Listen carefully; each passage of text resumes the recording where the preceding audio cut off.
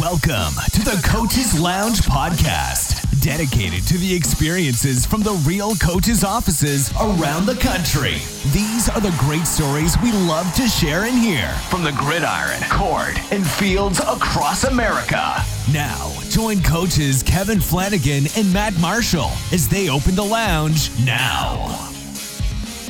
Let me bring his theme music in. We got it? No, it's not. There we go. Yes. All right, there you go. Working with a professional now, Matt Marshall. Hey, keeper. No doubt. No doubt. So Keeper. we were just fixing to jump in. Tracy was fixing to just have all the goods on Mark here. She was fixing to start telling some stories about this is Tracy. That's Mark Forman's daughter. And then Toby's on here. And then you met, of course, you know Mark. Mark, I don't think we've ever met before. How are you doing, sir? Yeah, I like a beard. And then Coach Thompson's on. He's in a hotel room with his wife. They're on the way to San Angelo. And then I think we got Marcus on. He's driving, trying to act like he works and stuff. Nobody buys that. No one. Mark, I just want to tell you. Hey, he is in the parking lot of his house. I'm telling you, Yeah. in the driveway. He's driving back and forth down the driveway. Back and forth. Hey, I've already been hit by a deer today, so I promise you I'm driving. It hit you. I got you. Yeah, Oh right. my goodness, who is that? Is that Coach? Well, there's a lot of coaches on There's here, like- Matt. no. Most of them are coaches. Yeah, that's kind of the thing. I was talking about Cornell, man. He's always looking at me like he wants to fight me. I just saw him. He looked at me like he was just sizing me up. He was sizing me up the last time I saw him, and then I see him this time, and he's looking at me like, I could take him, hon. I could take him. I could read his lips. No, you're mistaken.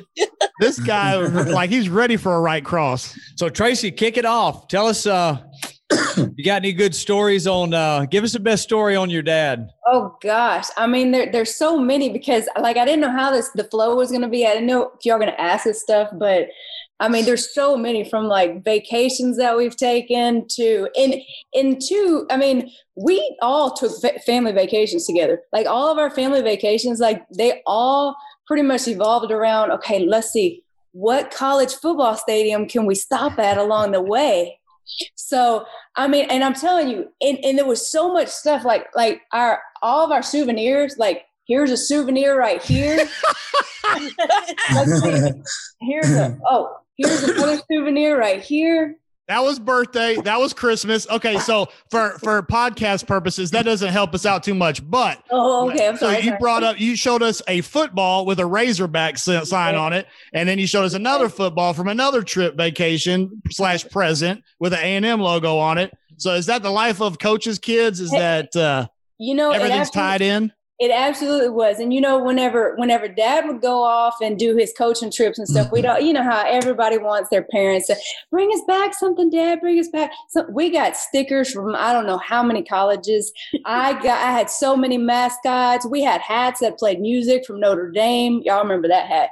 And, I mean, yeah, footballs. That's awesome. Hey, so, Coach, I'm a little late to the conversation. Can you explain to me who belongs with whom here?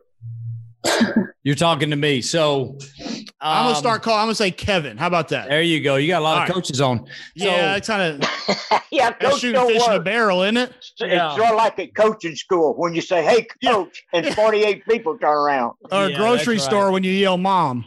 Yeah. You've got of course, Mark Forman and Mark's son, Toby, right there. I've heard this dude. You hear about stories. I heard Toby is a storytelling machine, and he's got some doozies. Well, we tell a lot of stories about Toby, but don't. Oh, maybe that's what it was. Here. I conflate the two. That's for our office only. I got you. And then you got Tracy, who is Mark's daughter, and the other for me. I got a feeling it'll be the whole superstar of the whole deal.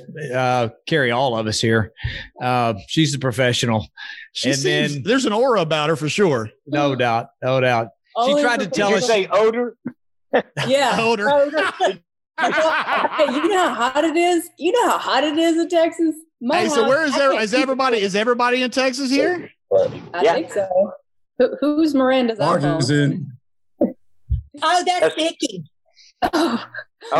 Nikki's tuning in. Okay. Yeah. We're all in Texas. How do y'all see all that stuff? Yeah, I only see Forman right now.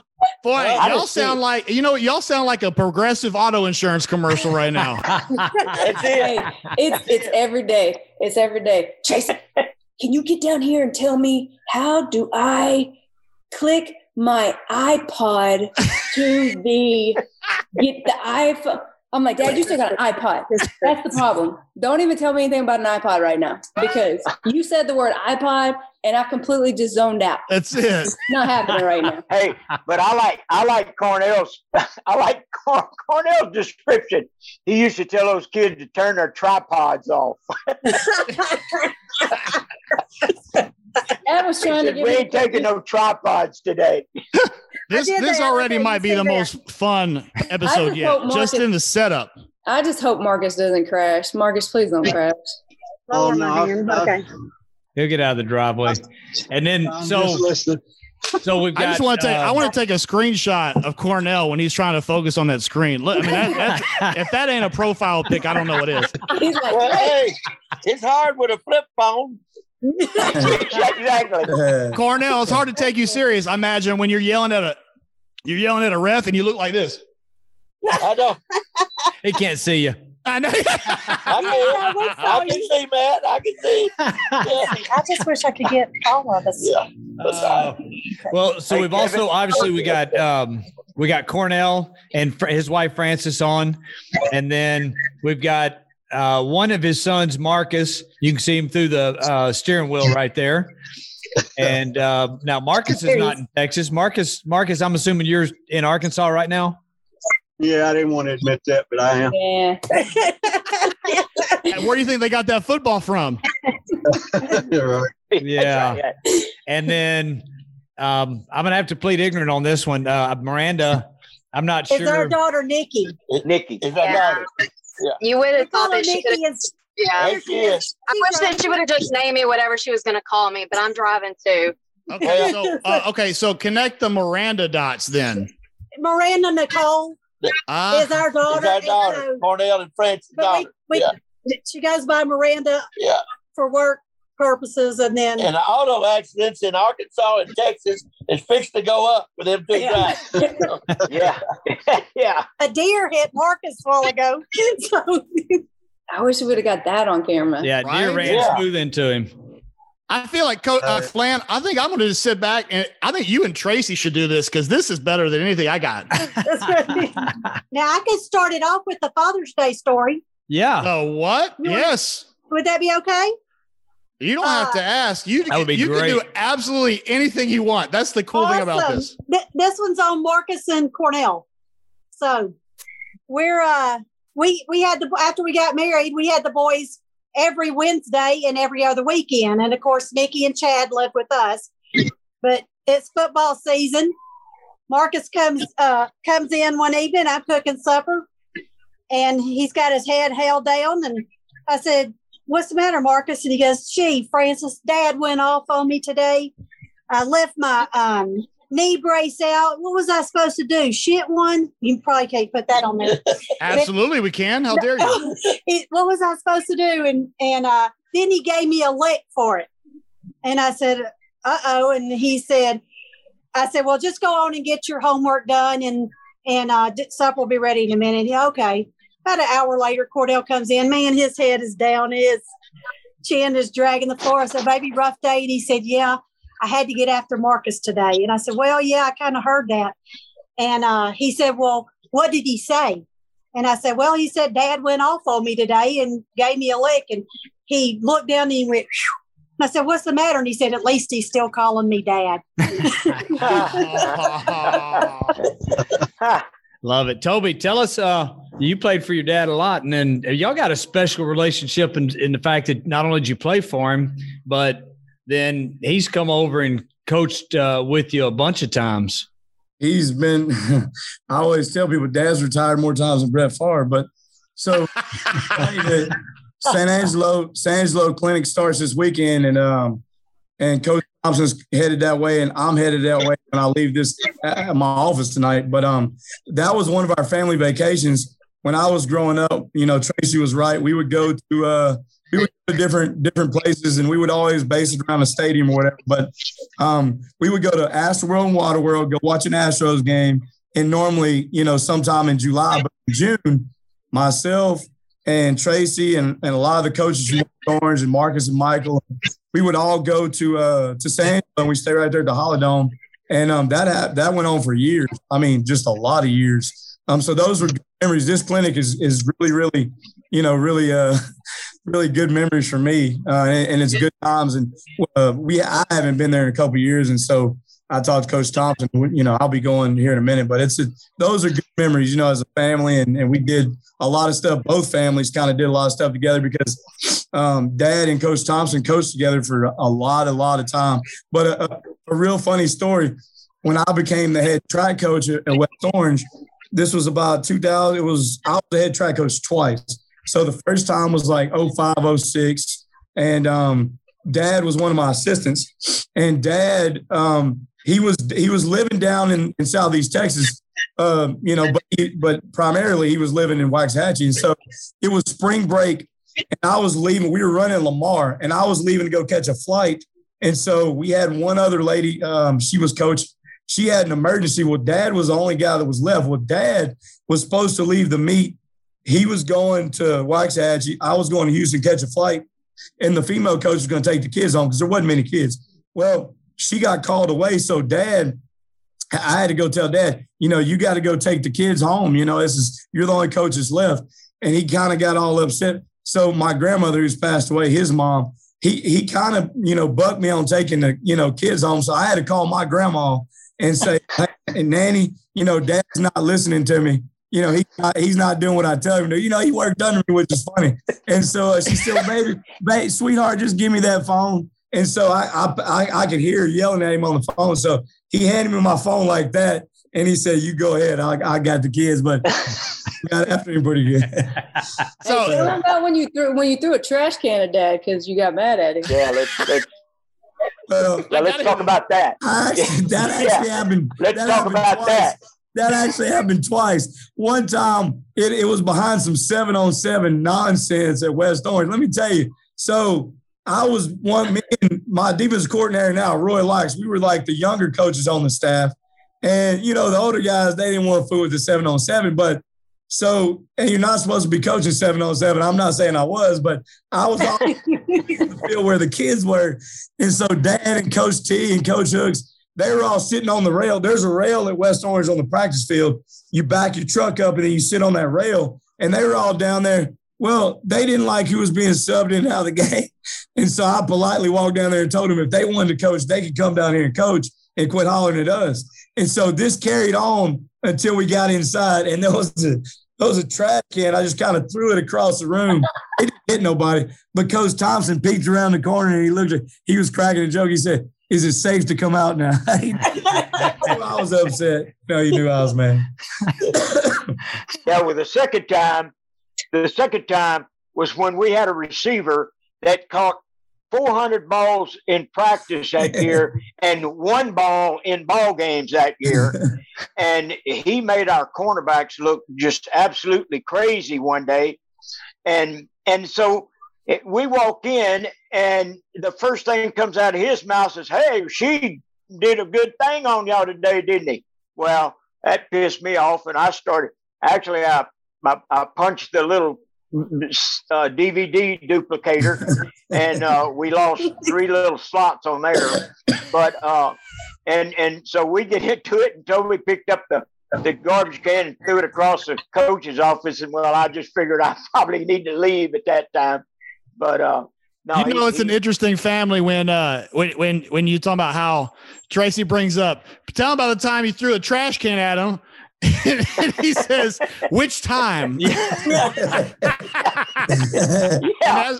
That's got to bring some interesting conversation into the household when Dad, your assistant son. Well, I will tell you this now. The father-son, I got a father-son story on Coach T and Marcus because we were practicing. I was a junior, Marcus was a senior. We were on the varsity. And it was me and Marcus both started on the defense. He was a strong safety and I was a cornerback. And we were playing Lincoln. And so that week, and the focus probably wasn't there. And I can't remember what happened on the play. Dad had just told me, because Dad was a secondary coach. Coach Thompson was the defense coordinator. Dad had just told me and the free safety, hey, y'all are subbing after this play. So we knew our subs were coming in to get us. Well, we did what we were supposed to do. I can't remember what the issue was with Marcus, but Marcus mouthed off at Coach Thompson, which that didn't really, he said something to kind of, under his breath. Well, Coach T heard it. And so he told the offense, get off the field. We were doing pursuit drill, what's called pursuit drill. So you have to go and run to your cone. Well, interception return, you ran back to get the ball, and then you came down the sideline, near sideline. Everybody blocked if you didn't have the ball. Man, he can't, Coach T could throw it. He bench presses like 400-something pounds. So he just said hut and threw the ball as far as you could throw it. So I was supposed to be sub for anyway. So I'm mad at Marcus because he's popped off to his dad, and now everybody's upset. It turned into a really bad Tuesday practice. Really bad Tuesday. But that's one of the few times I've ever heard anybody say anything back to Coach T. Nobody talked back to him at all. You just kind of, okay, yes, sir. But Marcus, there was a conversation after practice with Marcus if he's got an issue with his dad, he takes care of that at his house, not at practice. Never again, especially not when I'm on the field getting pursued.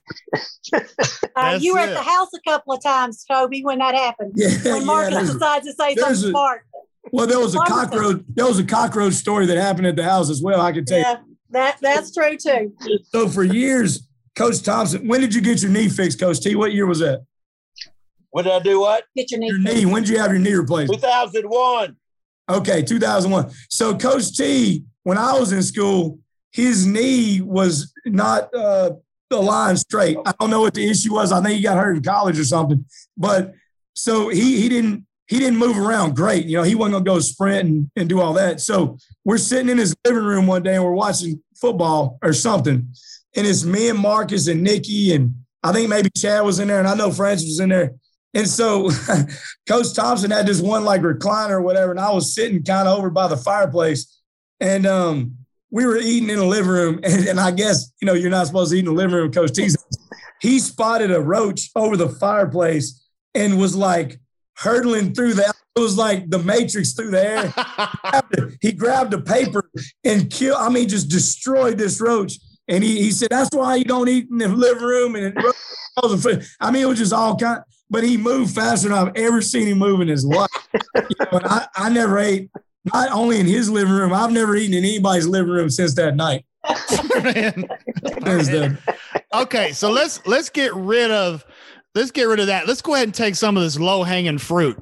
Let's hear it. I know coaches' kids are known for not getting away with much because everybody knows mom, dad, everything, right? Now, let's get the flip side of that. Every coach's kid has also been able to get out of some stuff because they knew mom and dad was a coach and stuff. Tracy, come on now. I know y'all got some stuff. Y'all were able to get away with some stuff. Y'all shaking your heads. I'm not. I would not. I would never call you a liar. But if I was going to, it'd be right now. I'm just saying. I was a good kid. I never got in trouble. Of course you were. Of course you were. So some people are shaking their head. No, I'm just saying. It's Marcus you need to be asking. That's the dude down there that got in trouble. Let's hear it. Oh no. The time that comes to mind was actually in the classroom. I decided to 10th grade biology class. What was Mr. Havens? Mr. Havens was his name, and I decided to break one of our yardsticks in biology lab over Drew Herman's back. So I think we're sword fighting or something, doing something we weren't supposed to. And so Mr. Havens, it's easy. He just said, wrote a little note, folded it up, said, take this to the field house and let your dad know how you're behaving in class. So that's easy for me. It's the other end of campus. So I went and strolled the hallways for a little while. I came back. I said, Mr. Havens, you said he'd deal with it later. I just kind of left it at that. Well, at some point, within a couple of days, maybe not even that long, Dad caught wind of that. It was the first he had heard of it, and of course I paid dearly. Yeah. So I tried to stay out of trouble. It didn't happen a lot.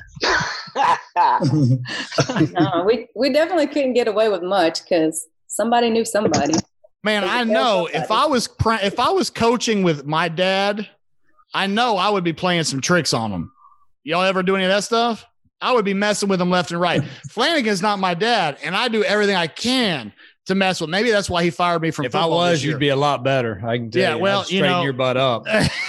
But man, I mean, would y'all ever mess with him?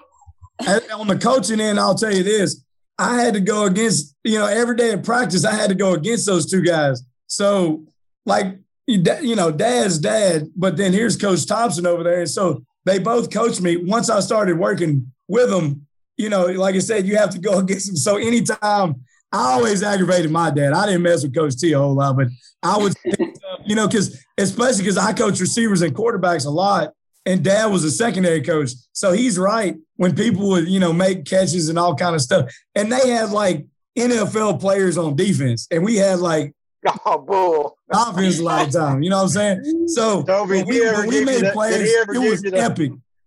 Did he ever give you the Mickey Andrews cutthroat? Did you ever look across there and do I tell you what, we definitely didn't get it taken easy on us because, I mean, people would all the times be like, oh, well, your dad's a coach, so you only made the team because of this, or you only made the team because your dad's a coach and blah, blah, blah. Shoot. You know how much – hey, sometimes Mom had to come outside and pull Dad off of me in softball. I mean, it was constant. I was out there all the time. Swinging the bat. This is how you swing it. This is how you swing it. And I'm like, dude, I didn't miss anything. Now, free throws, yes. Like, I will miss a free throw I tell you what, I'm probably the only player at Orangefield that had to stay after every single game and shoot free throws because what was Coach Simpson's rule on free throws? But yeah, I was constantly shooting free throws over and over and over and I had to make you had to make like 100 before you could go home after the game. And I'm like, Coach, like I can't even make 10. And I got to see her make 100. I mean, my parents were waiting outside. And it didn't matter if we were coming back from playing somewhere in Houston. Mm-hmm. If we got back at 10 o'clock, I was at least going to be there till 11:30. And Coach Tennyson was going to stay there with us the whole time anyway. He didn't care. I mean, I think he had a small house in the back there at the court. But yeah, they never took it any easier on us. They took it harder on us. Man, we had running ropes. Gosh, by the time at the house. Yeah, we had running ropes at the house. I mean, at 3-4 years old, like Dad was already training us on running ropes. So I knew like because whenever they had 2-day practices, well, I'd go up there and watch them practice. Anytime any of those guys were falling out and not doing what they were supposed to, Tracy, my daughter can do it better than my 8-year-old could. Tracy, get over here. So I'd be over there. Yeah, let's do it. And I'd be doing I don't care if you're 8. I don't care if you've done it 10 times already. Yeah. Yeah. They definitely didn't take it easy on us at all. Hey, Tracy, tell them how y'all would know when it was time to get up in the mornings. Well, whenever you put on the highlight videos. Hey, every morning we woke up to the highlight music, the highlight videos. 85, 87, 86, the highlight videos. I mean, we always had Dad's little VHS tape. Well, we'd be popping them in, and here it is. And we knew, and here's the thing too, on all those highlight videos, it doesn't matter what year it is, what song pops up at any given time. If we're in a store, Dad knows exactly what play and who they were playing and where it was at. Astrodome, C.E. King, blah, blah, blah. I mean, it was, that's exactly how it is, Marcus, whenever y'all watch any of those highlight videos. You can't watch Top Gun without thinking of the video, huh? White Snake, Top Gun, all of them. Yeah, everything. Exactly. But yeah, he forgets the bread at the grocery store. Yeah. Hey, that's not right. Vic won't let me go to the grocery store. So let me get this straight. Y'all woke up to Dad popping in tapes, highlight reels from years past. That was y'all's alarm clock. Yeah. That is correct. Wow. And how many of these does he have or did he have? Well, there's a lot, but we watched them. the main ones were probably 85 through 88 because there was a lot of winning there. Well, there's been a lot of winning for a lot of years, but when we were young and we needed to be woken up, those were the 80s, the late 80s, or the mid to late 80s were what we watched. So you had 4 or 5, and we just played over and over and over and over. And now they're on YouTube, so I watch them on YouTube. Anytime we have a big game wherever I'm coaching, that is watched at some point during the week just to get me up. Because that was my youth. That's what I knew growing up, watching the Mustangs play and then watching Dad coach and being on the sidelines. Me and Marcus were ball boys, and Michael, we were ball boys. My first year being a ball boy was like 1985 or 1986. And and that was a big deal. It was like an honor to be a ball boy for, and it was right at the perfect time because we were on the sidelines for the first 3 state championship games. And that was just a cool deal. It was really I don't know. It was special. It was special. It was a special coaching staff, and it was a special time with all of us together. That sounds amazing. I'm so happy for you, but do you realize how disgusted that makes me feel that you said for the first 3 state championships? Well, I hadn't been. Well, Coach T's been there for all of them.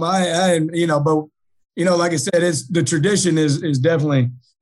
These guys are the reason that there's a tradition, and with the other coaches at the school, because they got there when the school combined in 1977, and the people that have worked there for a long time probably bring up 1977 more than you've heard. 77 is brought up more at West Orange Stark than any other place because that's when the rules went up together. Well, the rules went up later, but the school was combined in 1977. Coach Thompson, you lied to me then. Coach Forman, y'all said those were signed with those rules went up there in 1977. No, that was the year I was born. That's when you got the little card that has 84. 84. The card that we use every Thursday, that was in 77. That's what we was talking about that day. Right. The rules didn't go up until 84, the spring of 84. Okay, well, I retract that. You're not a liar. I'm sorry. Okay, thank you very much. I'm glad you clarified that. Hey, let me throw something in here as the father, and to kind of let you know what what some fathers would do for their children. In '86, we were. It was September, sometime in September. Well, Toby was 8 years old, and he was a big Chicago Bear fan. He was a Walter Payton fan. And he asked me in September, he said, Dad, the Cowboys and the Bears play in December, that 3rd week in December. Can we go? And I said, yeah, son, we can go. Well, I kind of forgot about it. We're going to practice for the state championship game that week. And on Tuesday, Toby asked me, he said, now, Dad, the game's on Sunday with the Chicago Bears. Are we ready to go? Well, I done forgot all about that. And so I went in the bedroom and I told Vicky, I said, Vicky, I can't believe that he remembered that. And but I can't, I have to take him. I have to take him. So, we win the state championship on Saturday. Well, we get home and it's like 11:30 at night. And so I told Vicky, I said, look, you know how much he hates to get up in the morning. He does not like to get up in the morning. So I said, at about 4:15, because we're going to have to leave about 5:30 or 6. I said, at 4:15, I'm going to go in there and I'm going to try to wake him up.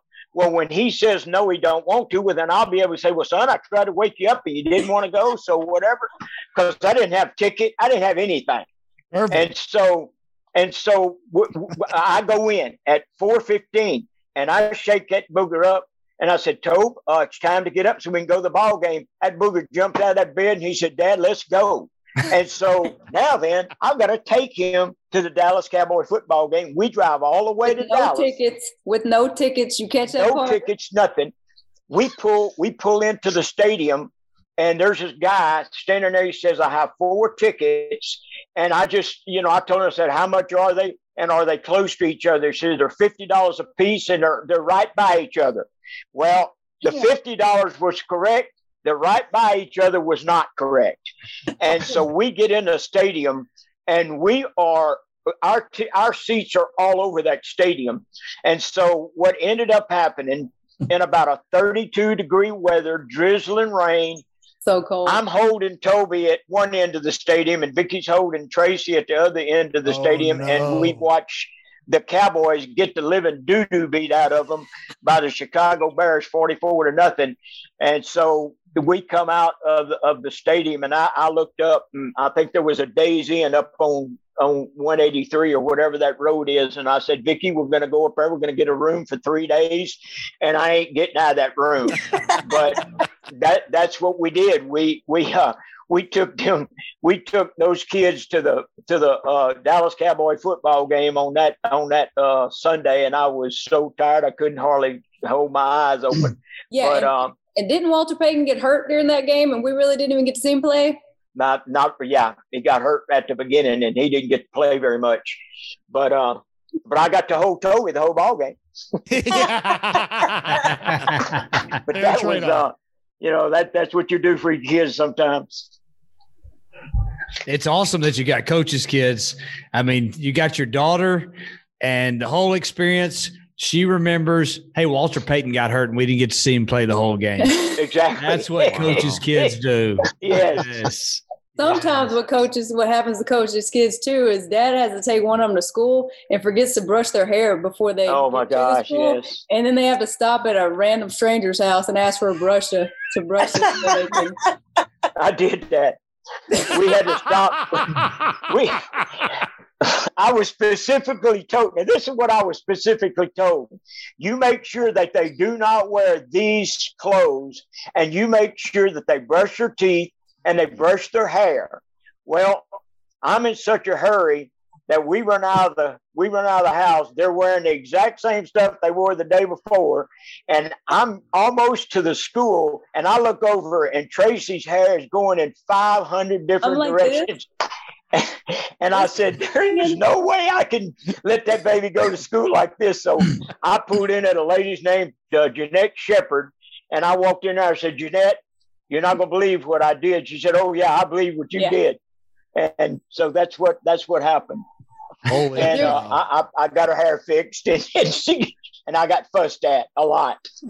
There's several stories of Dad trying to get us to school. There is that one time where Dad was trying to start the truck, and apparently at some point this truck wouldn't officially start unless you kind of push started it. And so I couldn't drive at this time, but Dad could. Well, so he's going to try to push and then jump into the car and then start it. So I'm in the passenger side. I got all my books and stuff, and I'm like looking over at him. This fool starts pushing the truck down the driveway. He trips on a rock. It starts dragging him. So he's like holding on. And like, it's not that I didn't know what to do, but I was trying my best just not to laugh because I was like, I'm going to get in so much trouble. But it was so hard, and he was so pissed. When he got in that truck, he was so pissed. But I was rolling. I was like, I just immediately was like, yeah, I just couldn't, I was like, I can't say anything.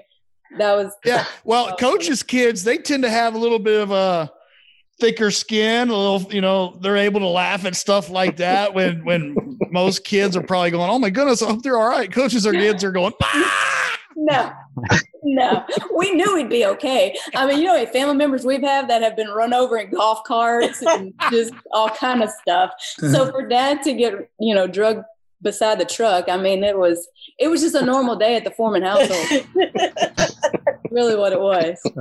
What's going on out there, honey? Oh, it's Tuesday. I got it. Dad's taking us to school. You know how it is when we get to school those days. Something happens. Tell him about the toast every morning. Oh, yeah. So the toast. So he used to, because my mom didn't work until we both went to school. So then she started working. So Dad had to get us ready some mornings. So the alarm clock was the first alarm, and the second alarm was a smoke detector because he would burn the toast every morning. Every morning. That's a true story.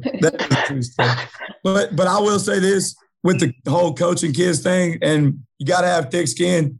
Like I can't speak for all the kids, but I think I maybe can. We were emotionally, we weren't coaching clearly, and we weren't playing when we were little, for the high school team. But I can remember me and Marcus were ball boys. We were playing at Neyland in 1988 football season, and the West Orange had like a 40-something game win streak, and Neyland had scored late. I think I can't remember what happened, but they had scored a couple touchdowns late. There was only like a minute to go in the game. It's at Neyland, hostile environment. Me and Marcus, the ball boys, we're bawling, crying. Like I can't even hardly see crying. And so West Orange gets the ball. They return it. I don't know. There was a penalty, and the ball's like on the 20-yard line or 18. And so here I'm about to watch this streak end of this long district win streak, and Dedmon Lee is the quarterback, and he rears back and throws because I don't think Neyland was really prepared for that. The end of the game, they didn't finish well. They weren't lined up. So the receiver on the outside on the Neyland sideline, they were somebody or something like that. Anyway, Dedmon Lee throws an 80-yard touchdown pass to Sheldon Smith, and I'm literally in the middle of the field crying, like celebrating with the team. But we were as emotionally involved as the guys on the sidelines were because we were on the field more than some of the guys were on the and how old are you at this time? I wasn't in 1988. He's 10. I was 9 or 10 years old. I was 9. Man, I was happy if my underwear got put on with the tag in the back at that age, and you already understand football. I learned how to backpedal before I learned my ABCs, and that's just what it was. But I can remember Dad. I remember Dad specifically in 1986. Corsicana and McKinney had played in the semifinals, and Dad had painted the kitchen wall white because you had the projector that was projected. There wasn't a VHS or anything like that. So there was a projector that was up on the wall, and he was watching. And there was multiple fights in this game. And I remember Dad called me over. He goes, "Look at this, Toby."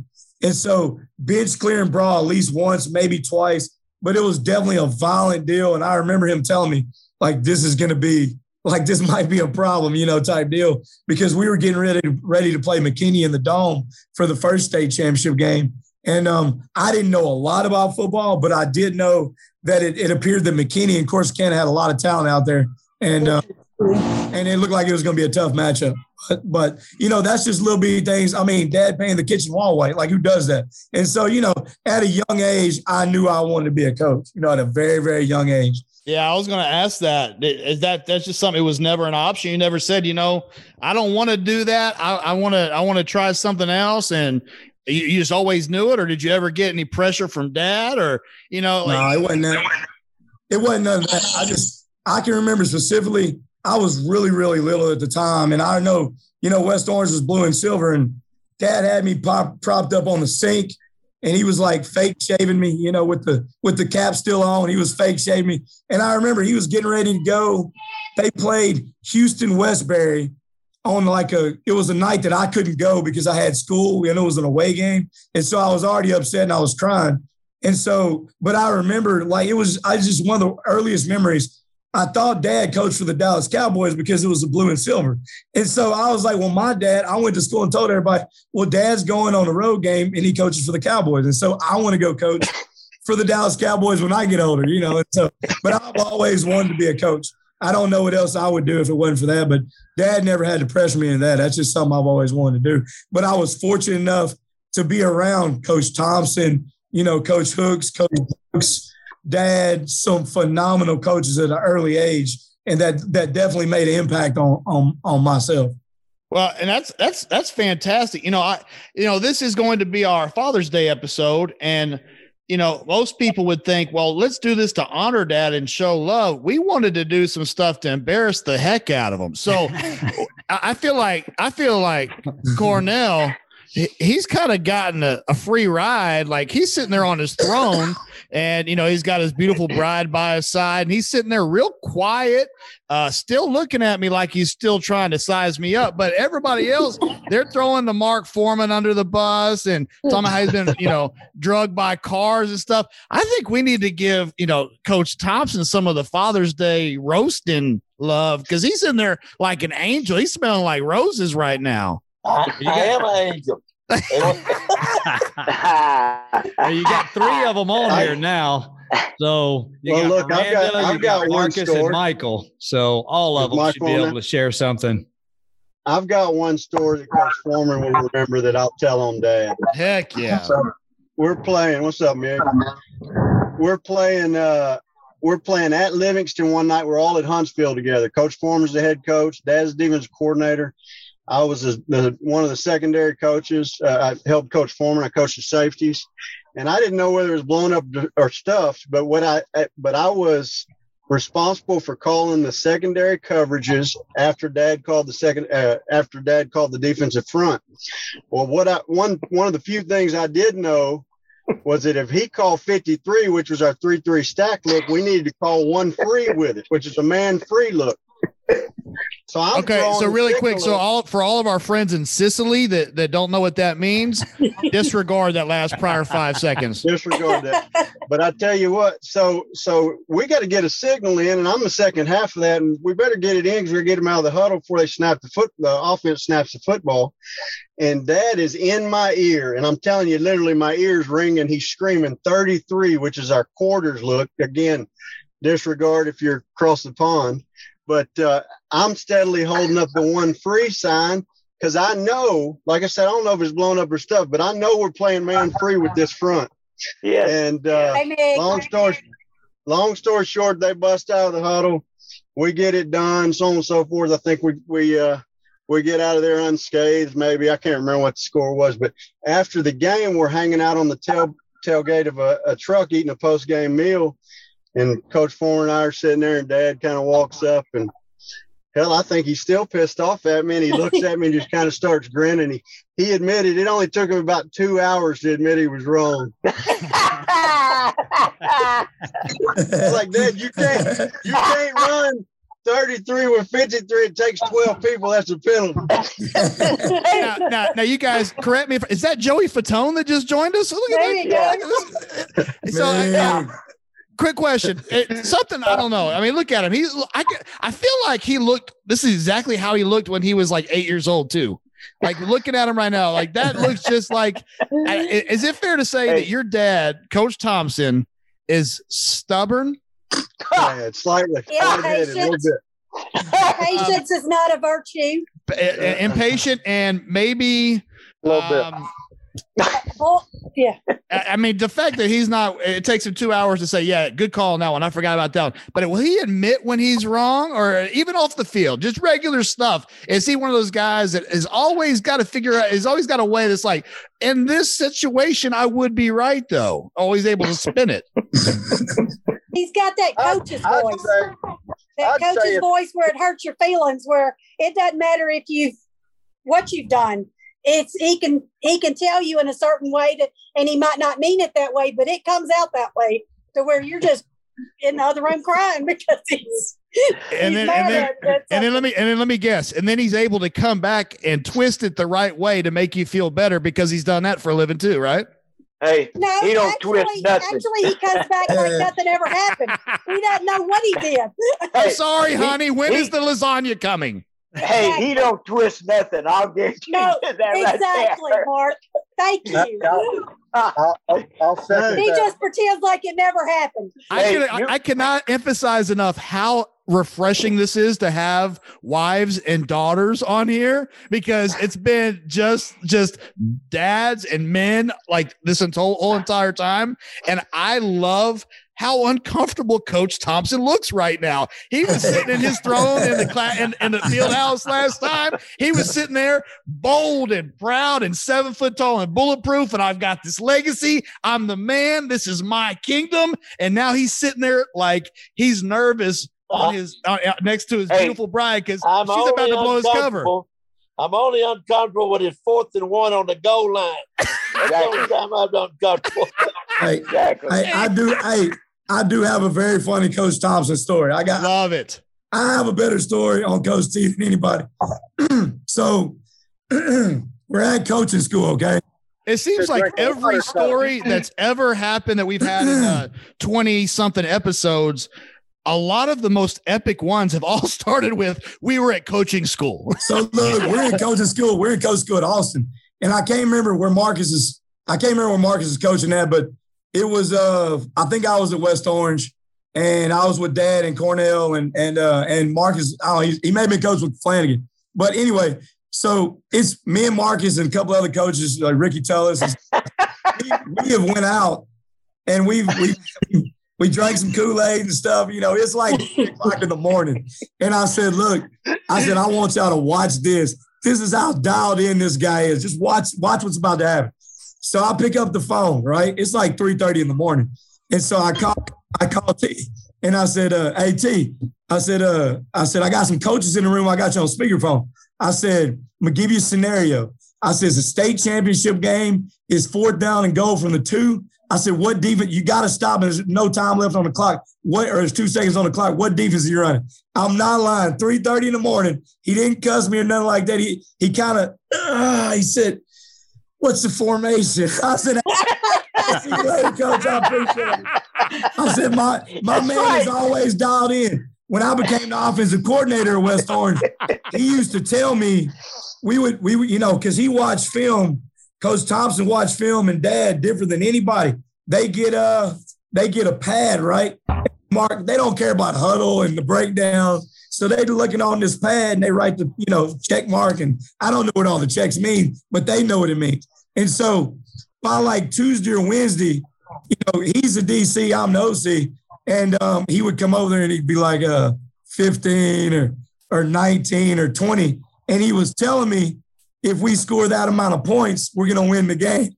And he was never wrong. And he never really ever told me, I can't remember him. One time, I think he said 24. Other than that, it was like 14 or 10 or 9. And so my defensive coordinator, now he's from West Orange, and I asked him, why can't you do that? You know? How was he able to do that? Because he's Coach T. Because he's Coach T. Yeah, exactly. Look how tickled he is. His face is getting all red. He loves that stuff. That was the great thing about, and I think this is a relationship that he and I had, and I'm very proud of this, in that I you know, Marcus was talking about a while ago the 53 and 33 coverage call, and I don't know, and I've watched coaches and I've talked to coaches, and especially defensive coaches, and we worked together for so long, and like Toby said, we had specific ways that we did stuff, and because we did those things exactly the same, it was something I can't explain. I just knew what he was going to do, and he knew what I was going to do, so we never had to stop and discuss it. We just knew it, and that was a relationship that meant a whole lot to me. That's special, yeah. Because we were always on the same page, and it was because we stayed in that video room. We watched it and shared it.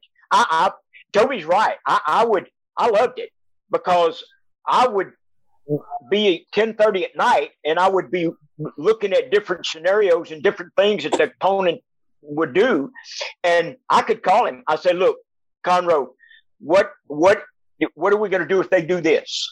And we would sit on the phone for 2.5 hours and discuss exactly what we were going to do.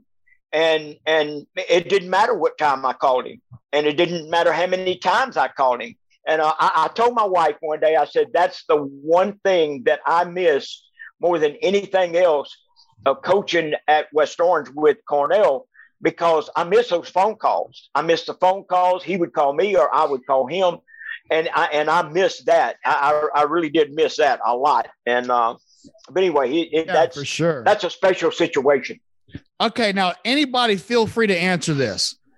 Football coaches, notorious, crazy, stupid hours, right? As a kid growing up, your options are basically do it with them or see them when you see them. How did you guys come to grips with that? Was it something that you just accepted right away? Or, I mean, that's a special sorority, fraternity, club, coaches, kids that if you're not one of them, you just don't understand growing up in a field house or growing up moving all the time or growing up not seeing dad until Christmas or Thanksgiving because they're always leaving when you're, before you woke up, and they're probably arriving back home when you're going to bed. How does that play? How does that put a strain on it? Does it make it more fun the time you have? That's why the kids were around the field house all the time. That's where we spent our time and grew up together. I was fortunate that I had 2 boys there, but all the kids, that's why they spent it around athletics, was around the field house, around us so much. So that's where to have that time together. Yeah, to have time together. That's how that gap got closed. Hey, Matt, that even gave you an opportunity to get your ass whipped with a weight belt in the weight room once in a while. Yeah. Oh, yeah? Why is that? Oh, well, it depends on which time. Depends on which time. If you're practicing the option pitch in the weight room mirror and it accidentally slips and you shatter one, something of that nature. That just sounds like a simple misunderstanding. Yeah, I was working. Yeah, right. Some people would call that capital punishment. Not me, but I mean, some people might nowadays. all the football pads. And I mean, we would build forts out of these things and then we would get in trouble and we would have to stack them all back up and stuff. But I mean, every summer, hey, Coach T, Coach Brooks, they all taught me how to play poker, how to play 31, how to play slapjack. Hey, the only way I could get quarters for the vending machine down the hallway was to beat one of those guys in poker. And so every summer, they were over the basketball. What was it? Summer ball. And so they would have to like sit in the gym all day every summer. And I mean, we would do our best to get as much snacks out of the snack machine or hope to goodness that somebody made a Whataburger run and bring us burgers because none of them would ever leave the gym. So we were like, Mom, can you come and bring us some food? So at what age are you learning to play poker and you're learning all these games? At what age are you trying to swindle these guys for vending machine money? What, probably about, how old was that, Dad? Probably about 8, 9. About 8 or 9 years old. Yeah. I mean, awesome. Summer ball. That's right about the time you became a deacon at the church, Mark, and then you're over here teaching your daughter how to play poker at 8. No. Hey, I never played poker because I would never win poker, so I didn't play. If I ain't gonna win, I ain't gonna play. So she was the representative from the family. Hey, did you guys ever? So I know y'all all grow Marcus and Michael, and I think Miranda's off right now, but she had to go to a business meeting. Okay. She left. She told us. They all work. We don't. See, they're all driving their cars. Exactly. I know those 2 jokers. I know the 2 Thompson boys. They ain't working. They're riding around. Who knows what they're doing? I've worked with them dudes before. But so I know with my daughters, Matt, we can't. Oh, okay. You muted yourself. Thank you. He's an amateur. So my girls, Courtney and Kaylee and Marcus, you and Michael we were all working. No, I was at Orangeville. So that was at Crossman. You guys, we worked together. But there were stories in the summertime when basically they'd come up in the summer and I had them all summer. We'd buy a wiffle ball bat and some balls and we'd turn them loose. We didn't know where they were throughout the whole day. There was about 5 of those little rascals running around. They'd come back and one day old Blake Morrison's son got bit with a turtle. They still talk about that. The time the turtle bit Blake's son on the finger because he stuck his hand down in a bucket. And Kaylee was in kindergarten and jumped on the golf cart, backed it into the Orangeville field house, still got a big old dent in it. Courtney's writing her name in the coach's bathroom. It's probably still there today. What I know y'all were just cut free. I know in the summer, just like you were talking about, Tracy. What are some of the things that happened back in those days? I got a story. Wait. And then after this, I want Michael to talk because poor guy's been trying to talk for a while. No, Dad, tell him about whenever Toby got locked in one of the lockers. Oh, that was when I first. Now we were real young. Oh, he was real young. He was like 3, and I was working at West Orange Stark, and I was at the East Campus, and I was on the 2nd floor.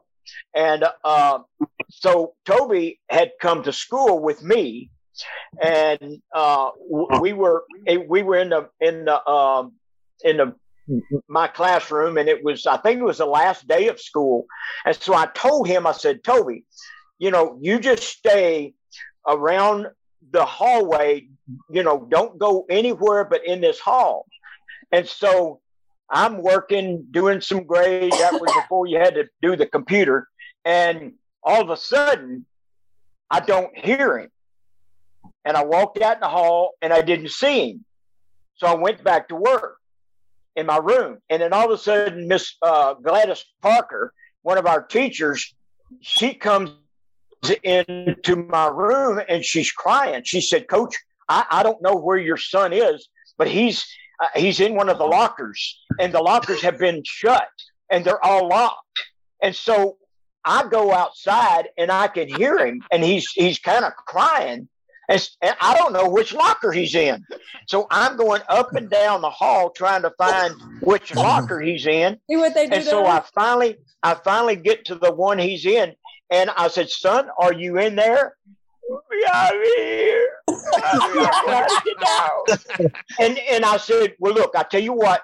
I said, look, we just, the lights have been turned out there, and you're okay because Daddy's right outside the door. We're going to have to work real hard. I said, look, I want you to try to find a light switch in there. Try to find it. Just be calm.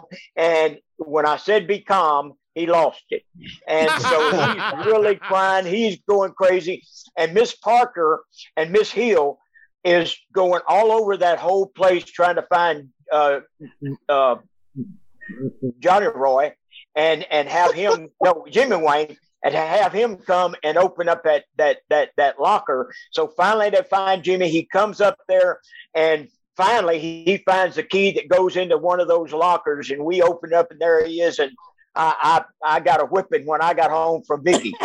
But I just that was that was one of the things that stick in my mind. Also, it was a really eventful day, and tough experience for you as a junior in high school, wasn't it? Hey,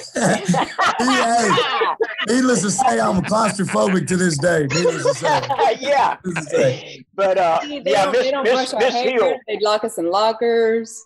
And Miss Hill, and everybody knows this, Miss Hill, she gave me a good fussing too, and she reminded me of that until I left in 2011. She still was reminding me about me locking my son in that locker. Hey, I want Michael to tell the story on Dad about when he got ejected from the West Orange Stark Lincoln baseball game. Yes. That'd be good. All right. Well, let's see. Dad, that was my sophomore year of high school? Yeah. Right. Yeah, I was sophomore year of high school. I was catching. We're at West Orange Stark playing the Lincoln Bumblebees in baseball. And Lincoln had a base hit to center field, and our center fielder, Chad, my stepbrother, he fields the ball and comes up to make a play at the plate. The base runner for Lincoln was on second base at the beginning of this base hit, and then he's going to score. And so Chad fields the ball, and he's going to throw the kid out at home. Just so happened to be that the guy coming home was Sean Derrick Charles, Lincoln running back, went to SMU. Jamal Charles' older brother, yeah. Yeah. So the ball that Chad threw in from center field made me step up the third base line just a couple of steps, but it was a perfect throw. One hop, bam. It hit my glove, and as soon as it hit my glove, I got trucked. I mean, just like Ray Lewis just ran into me. And I actually got to see it on video one time. I disappeared out of the video. But you know, I've taken my fair share of lickings. But when and I don't mind getting ran over. I've been ran over before, but when he ran me over, he kind of mumbled a little bit, you know, talking a little smack to me as he was getting up off of me, and my fuse burnt real quick. And so I came up like a Tasmanian devil and shoved him off of me. And the umpire immediately jumps in the middle of us, and the bench is clear. And the next thing you know, Dad's got a hold of me and he's pushing me back towards the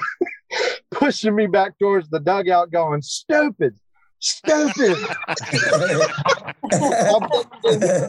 I'm thinking in my mind, like, well, you would have done the same thing. What are you doing? I just got ran over.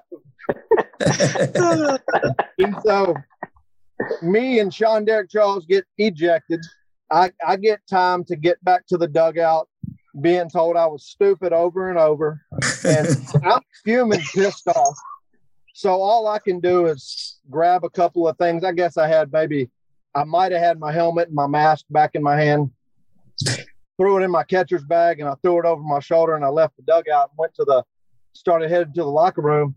And so I went in the locker room, threw my bag down all mad and stuff. And then, at West Orange, you can step right outside the baseball locker room and you can see the baseball field. So I thought, well, hell, after I took a few minutes and cooled off for a second, there was a little 5-gallon bucket right there inside the baseball locker room door. And I grabbed that bucket and I opened the door to sit down and just watch the rest of the game. Well, everybody's leaving. Lincoln baseball players are walking out the gate, going to get on the bus. And so I'm confused, like, what's going on here? And so, of course, all my teammates come in the locker room a few minutes later, and I'm just I don't really know what to do, honestly. I'm just sitting in front of my locker with my door open, just pissed off. And waiting. Just waiting on what's going to happen here. Waiting for him, right? Dad walks in the locker room and sticks his head kind of down the locker room aisle there, and says, "Meet me in my office." Well, that's never fun. Not when his face is red. So I'm like, shit. So I leave the baseball locker room, walk outside. I go down to the football field house where his office is, and I walk in his office, and he's literally maybe one of the first 2 or 3 times I've seen him actually kicked back in his office chair. He usually is up on the edge of his chair doing something, but he's kicked back in his office chair with this big ass smile on his face. And I did not think it was funny at all. I was like, oh, that. What are you smiling at? He said, hell, he goes, I would have done the same thing. I said, my uniform off on the stupid, all that. But anyway, I'll never forget that. Thanks for bringing that up, Marcus. Yeah, I definitely never got that same reaction when I almost got kicked out of a basketball game. Yeah, it definitely wasn't very happy with me. Hey, I got thrown out of a church. I got thrown out of a church league basketball time, and I got the business. How does one get thrown out of a church league basketball game? We were playing in Vidor. I mean, it was a physical game. I felt like officials were not calling it fairly, and I voiced my opinion. It wasn't just one of my other teammates got thrown out. Newly Hunt got thrown out of the game. I love how you just draw his name just to bring him down with you. Yeah, I'm backing up my teammate. He's a preacher now. He's a preacher now? Yes, I think he is. Tell me, what was y'all doing? The Baptist playing the Methodist? What was you doing? Huh? That's funny. No, it's Orangefield Baptist playing Vidor Baptist. Hey, Dad thought that was the safest place for us was in church ball. Yeah. We made our way out. Yeah. What's some of the craziest stuff y'all have ever heard, even if y'all were kids, like things that you've heard them tell officials or tell other coaches or tell players? You guys must have heard some craziness on that sideline. Yeah, well, we can't say a lot of that stuff on the air, but yeah, absolutely you can. What are you talking about? There's a lot. It's a fun. I'll tell you, there's a funny story. When I was coaching with Dad and Coach T, and my defense coordinator now, Roy Locks, who played at West Orange with me, and then he coached there with me. We were playing a JV game. I can't remember what night it was, but we were playing a JV game, and somebody was, I can't remember if it was Dad or it was Coach T. Somebody was was just kind of chirping at the officials. It was a JV game, though, so there's no band, and it's not really loud. And so I guess the guy was far enough on the field, he couldn't really tell who it was. And so when he came over there, he kind of was like, he gave you the look like, y'all better calm down the sideline. Well, we don't calm down our sideline. It's on our side. Well, somebody else said something, but it wasn't Roy, my defense coordinator. It wasn't him. Well, the official came over there, and everybody else just kind of stepped back. And Roy was still standing there, and he said, one more word out of you, and you're out of here, buddy. And Roy was like, what do you mean? He looked down there, and Dad and Coach T just kind of snickered because on Thursday nights, sometimes somebody else that's not a coordinator gets to partake in the calling of the offense for sure, not as much defense, but Roy we were young, we were really young, so they try to give you some more responsibility. So Thursday nights for us was like that was kind of like our Friday if you're calling some plays, and so you get an opportunity. It was just funny because Roy got caught up in that madness. But I will say this. I can remember in 1988, West Orange is coming off a back-to-back state championship games, victories. And we started off the year and beat Newton and then lost 10-7 at Lamar against Beaumont Westbrook. And then for the first time ever hosted Beaumont Central as the home game. And so I can remember we lost the game 24-21. They kicked a late field goal. I think there was a turnover involved late. And the old field house used to be where I don't know what's there now, but it was like the baseball track locker room. That used to be the old football locker room. So Coach Thompson got down there, like somehow he was down there, and it was just me and him. And there was this old wooden chair. And as I was walking in, he had it over. Just, he smashed the chair, and it went like into a million pieces. And so I just went, and I turned and ran the other way. I was like, no, I'm not ready to go in there at this point. But he was very, very angry at the end of that game. But I can tell you there's a lot of times where I feel like West Orange worked the officials, the coaches really well to get kind of, favorable calls kind of in our way because of what they were saying to the officials. I'm not going to tell you what it was, but it was definitely influential. Let me say it was definitely influential information. There was a lot of influence going on that West Orange Stark sideline between Coach Hooks and these guys. A lot of influencing. I have one more thing to say, if that's okay. Of course. Okay. I was just going to talk about the kids being raised in the coaching aspect and their understanding of it and all. I had worked at Honeywell at one of the plants there in Orange, and we had a company picnic. Of course, Cornell and all the kids come with me to the picnic, and I had bought Cornell a little 7-inch TV so that he could watch LSU play football that day. Well, our plant manager liked LSU as well, and he graduated from college there, and so he came over there and sat and talked with Cornell, and they watched the football game and talked about football and all. And the kids played, had a great time. We got ready to leave, and we're all in the vehicle, and Michael comes up from the back seat, and he said, "Hey, Dad, who was that man that you were talking to at the picnic back there?" And he said, "Well, that was Daryl Reed. He's the plant manager." And Michael said, "Who?" And he said, "He's the plant manager." And Michael said, "What does he do?" And Cornell said, "He's the head coach." Oh, okay. So it was like, I know exactly what you're talking about now. You got to put it in the right terms. Got to put it in the right terms, exactly. Let me ask you this, Ms. Thompson, since we don't ever have this opportunity, so I'm really excited to hear this. What's the differences, good, bad, indifferent? What's the differences between a coach's wife and a coach's mom?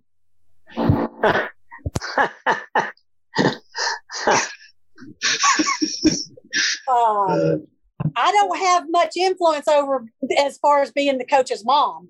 I do with him, or should I say, by the time that Marcus and Michael were coaching, I do have a funny story about with Port Neches when Marcus was at Crosby, and Crosby came to play Port Neches, and he was fussing about the kids doing something, and I mean the parents in the background were just, and Marcus was barely fussing. He wasn't fussing at all. In baseball. Yeah, baseball. Because I live with this.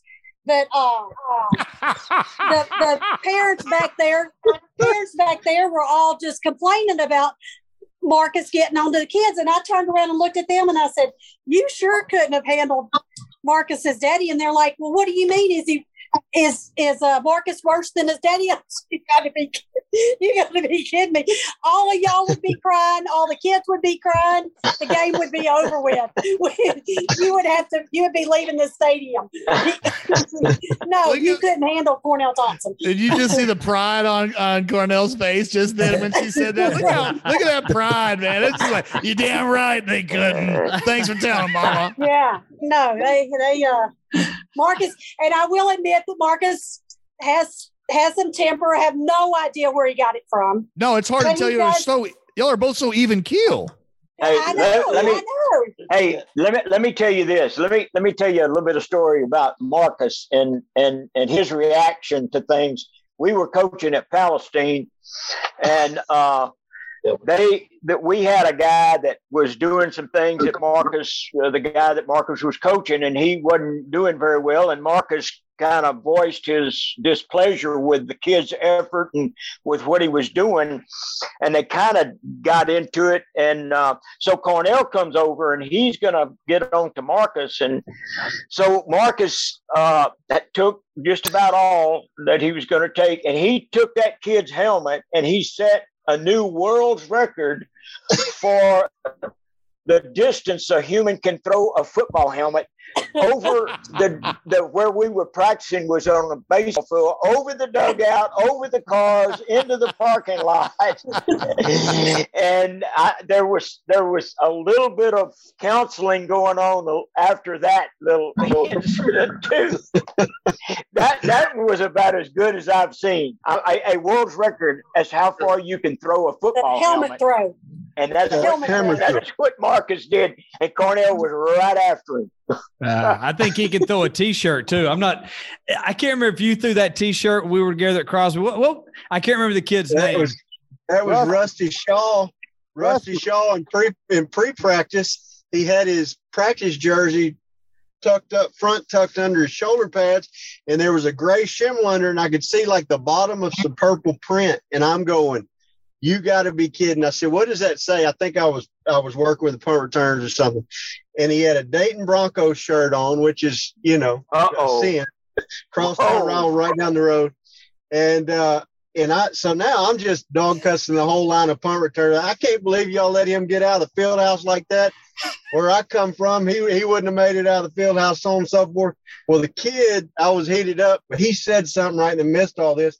So I ripped his shimmel out from under his pads, and we went on with practice. He got the kids so riled up, they took the shirt, went threw it on top of a building, and said, "You can't have it back; it's gone." And yeah, it was a scene down there.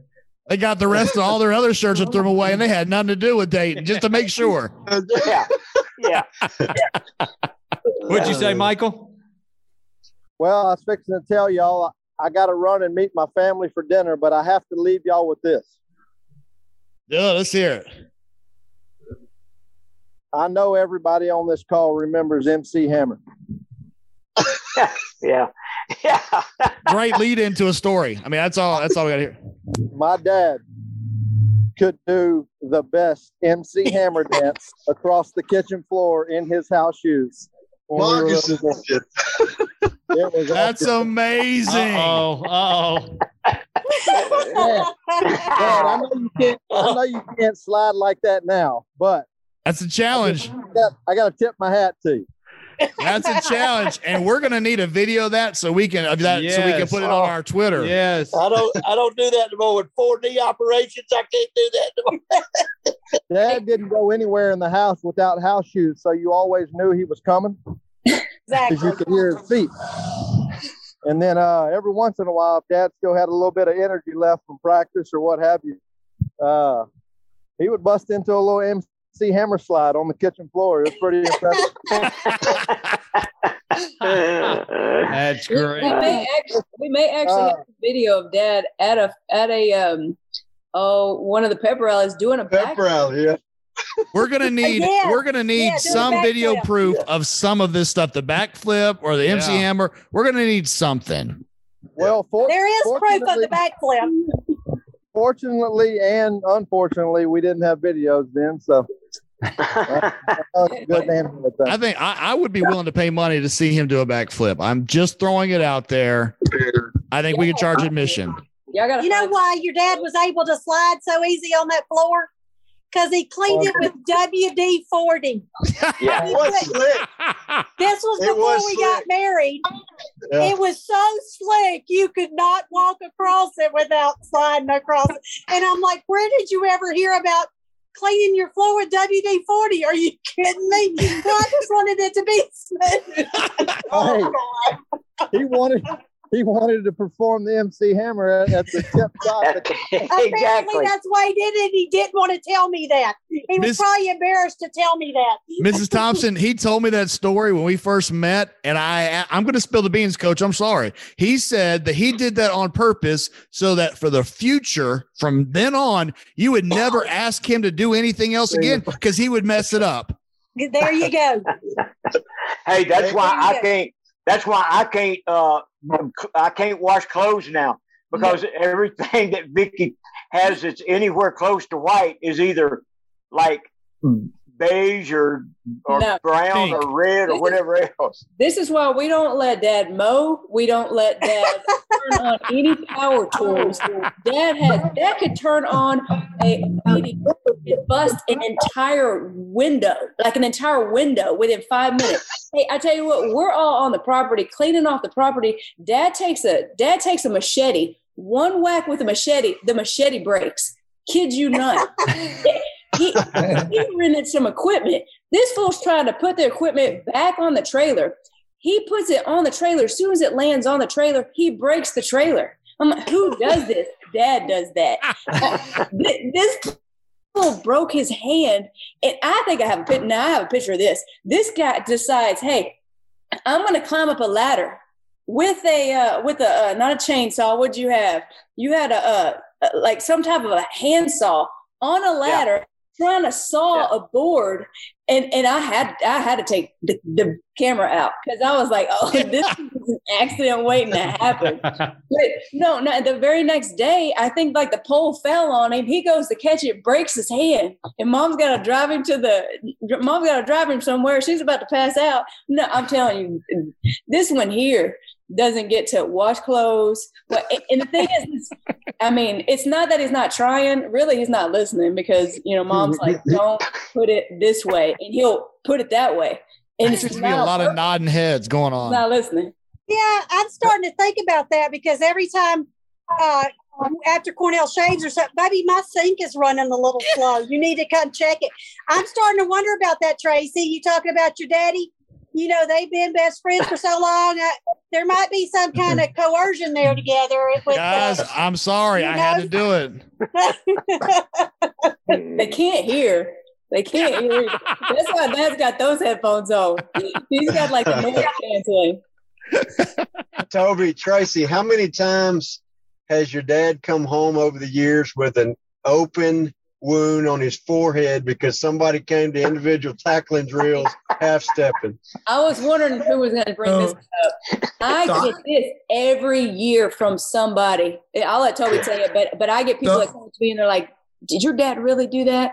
Yeah, tell us. Okay, so this is what Dad does at least once a year, okay? So if we're having a bad day or the DBs aren't doing what they're supposed to be doing in tackling drills, so what he'll do is he'll take somebody's face mask and he'll just until he starts bleeding. And he won't touch it, and he'll finish practice with blood dripping down. Yeah. So he looks like a professional wrestler. Yeah. He's taken other people's helmets and put them on and tackled people before. How long ago are we talking? I'm talking about last year. Yeah, he was with me last year. This happened last year. Every year at two-a-day practices. It happens every year. Wow. I love the fact you said I was waiting to see who was going to bring that up. To my knowledge, it's never happened twice in a year. I think one time because they realized there's something wrong with this guy. We need to listen type of situation. But he definitely gets people's attention with that, He definitely. I mean, if Dad's ever coached you, then that's like the number one story that always comes up. I'm sure we're about to hear a bunch of that on Twitter. Yeah. Every year you're gonna get a forehead gash out of him every season, and you're gonna go back to the blue line at least once when you're 3/4 through with practice. Yeah.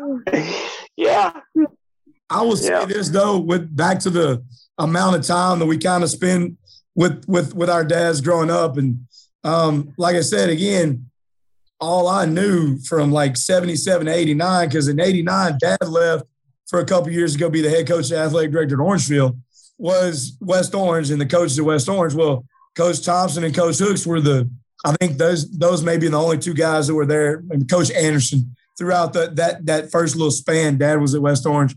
And so we would go scouting with them.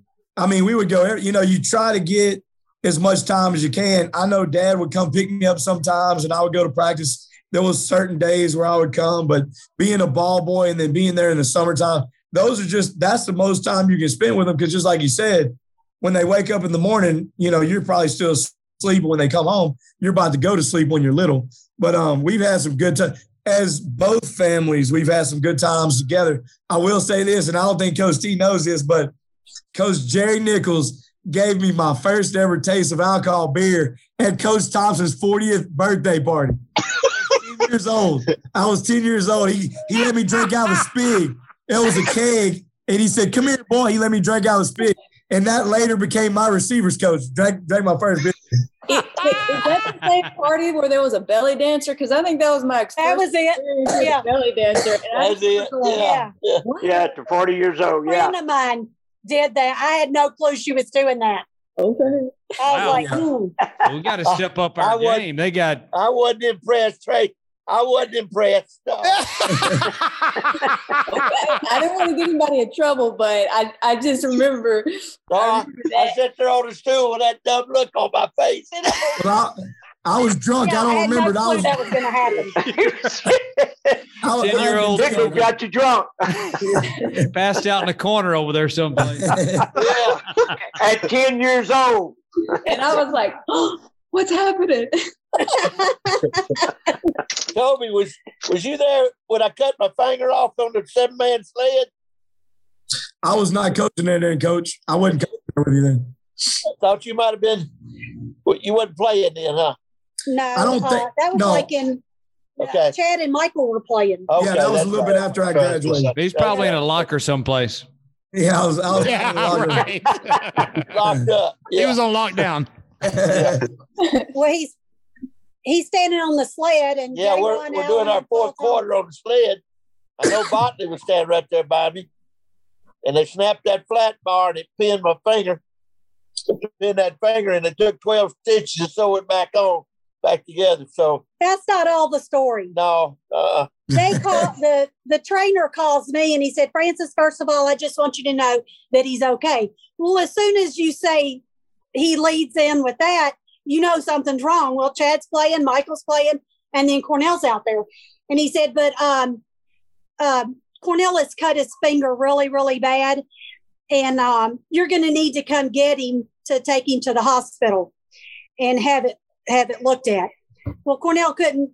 He told me that he was white as a sheet, and he's not white. He's dark complected, but they said he was white as a sheet and couldn't speak. And he asked the trainer how long he had before it got infected or whatever, and before we had to sew it up. We had to sew it up, and the trainer said, "Well, you got a couple hours." He goes, "Well, tape it up and let's finish practice."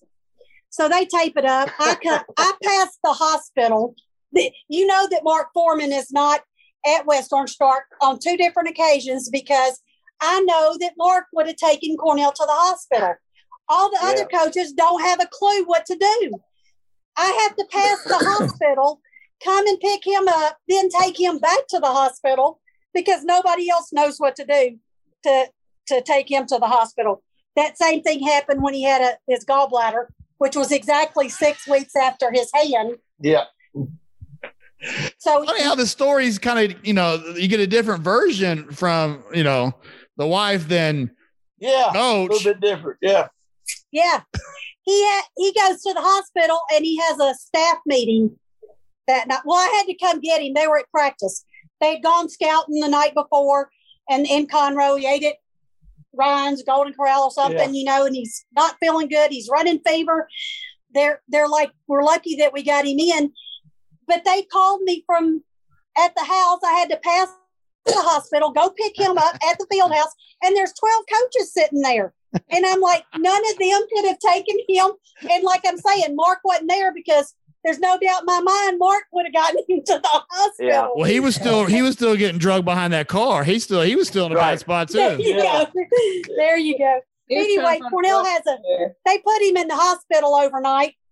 They bring in a rolling cart with the TV and a VCR on it and all. And they have he has a staff meeting there. The defensive staff comes up there, and the nurse comes out there and she said, well, I had no clue who he was, and I'm like, what do you mean? And she said, well, all those nurses are down there just saying, oh, Cornell Thompson's in the hospital. And I'm like, who is he, the governor or something? They said, oh, no, he's the football coach. I'm like, he's football coach. He's kind of a big deal. People know him. Yeah. Hey, I will tell you one story too. And I mean, I'm sure Marcus knows this one, but so, I mean, growing up in a coaching family with coaches that are so involved, and maybe this is where I got my, my whole video editing experience and all that from. But, Dad would come home. Well, first of all, anytime there was, on Saturdays or on Sundays when the football games were on, we all had TVs in our room with, VCRs. Well, during football season, all the TVs and all the VCRs ended up all in the living room. So there was a game on every single TV. And, of course, the VCRs were right there with him because he was recording every single game. And I'll take a picture of this for you. I'll go and take a picture right now. But that fool still has every single tape, VHS tape. They're all under his stairs in the closet right now, and they're all labeled what game, what year. I mean, they're all right there. Wow. Okay, no, this is how many games he's got. So, back then, whenever you had VHS tapes, so you had he would label them all A through Z. Well, then after, we went A through Z, well, then it was AA through ZZ. Right now, it's like quadruple A through quadruple Z. And here's the thing, on Saturday mornings, that's whenever the cartoons would come on Saturday mornings. And so we had one tape. We had the M tape. M tape was our tape. Like, Mom told me, M tape, our tape. Dad doesn't touch M tape. No games can be recorded on M tape. One morning I get up to pop in my Saturday morning cartoons that we recorded because, of course, you can't watch cartoons back then on. You can't watch them live. We popped in the M tape. I was like, fast forward, rewind, fast forward, rewind. I'm like, what is this football game that is on the M tape? No, he recorded over Saturday morning cartoons. Who does that? We have so many football games, and he could tell you what happened and who won each one of them just by looking at the outside of the tape. I mean, I hope he labeled them. But yeah, those constantly recording. Wow. Yeah, on bowl day, that was the day. I would have at least 4 different TVs with 4 different VCR tapes, and I would be videoing all 4 bowl games going on at the same time. He would drive down the road to other people's houses and put them in. Yeah, you're having a hard time texting right now. Yeah. He's driving down the street telling people, can I borrow your VCR? And oh, by the way, can you fix my daughter's hair? Exactly. Same people. I have one more story that goes aligned with Tracy's story with the VCR tapes. Yeah. Cornell and I had been dating maybe 4 months, 6 months, I don't know. It was young in our relationship. And he calls me and, hey, what are you doing? I said, well, I'm cooking supper. Would you like to come over and eat? Oh, yeah, I have a movie. Okay, well, bring it on over. And the kids and I are here, and we'd like to watch it. So he comes in, he says something to Nikki and Chad and comes over and gives me a kiss. And he said, well, here's the movie. I said, well, what movie did you bring? And he said, Cotton Bowl. So that introduced me to, That sums it up right there. Yeah. That was it. Yep. It's been fun. Guys, thank you guys for doing that. This was a great take. It's so refreshing to have family members and wives and daughters and sons. And thank you guys for doing this, because I'm sure there's a lot of people out there that can relate, and they're going to get a lot of kicks out of this. So there you go. It's going to be a fun time. Again, Matt, you and Kevin, everybody, y'all take care. Thank you guys. Have a safe trip. Thank you. Right. Appreciate you. Until next time, everybody, we'll see you on the flip side. There you go.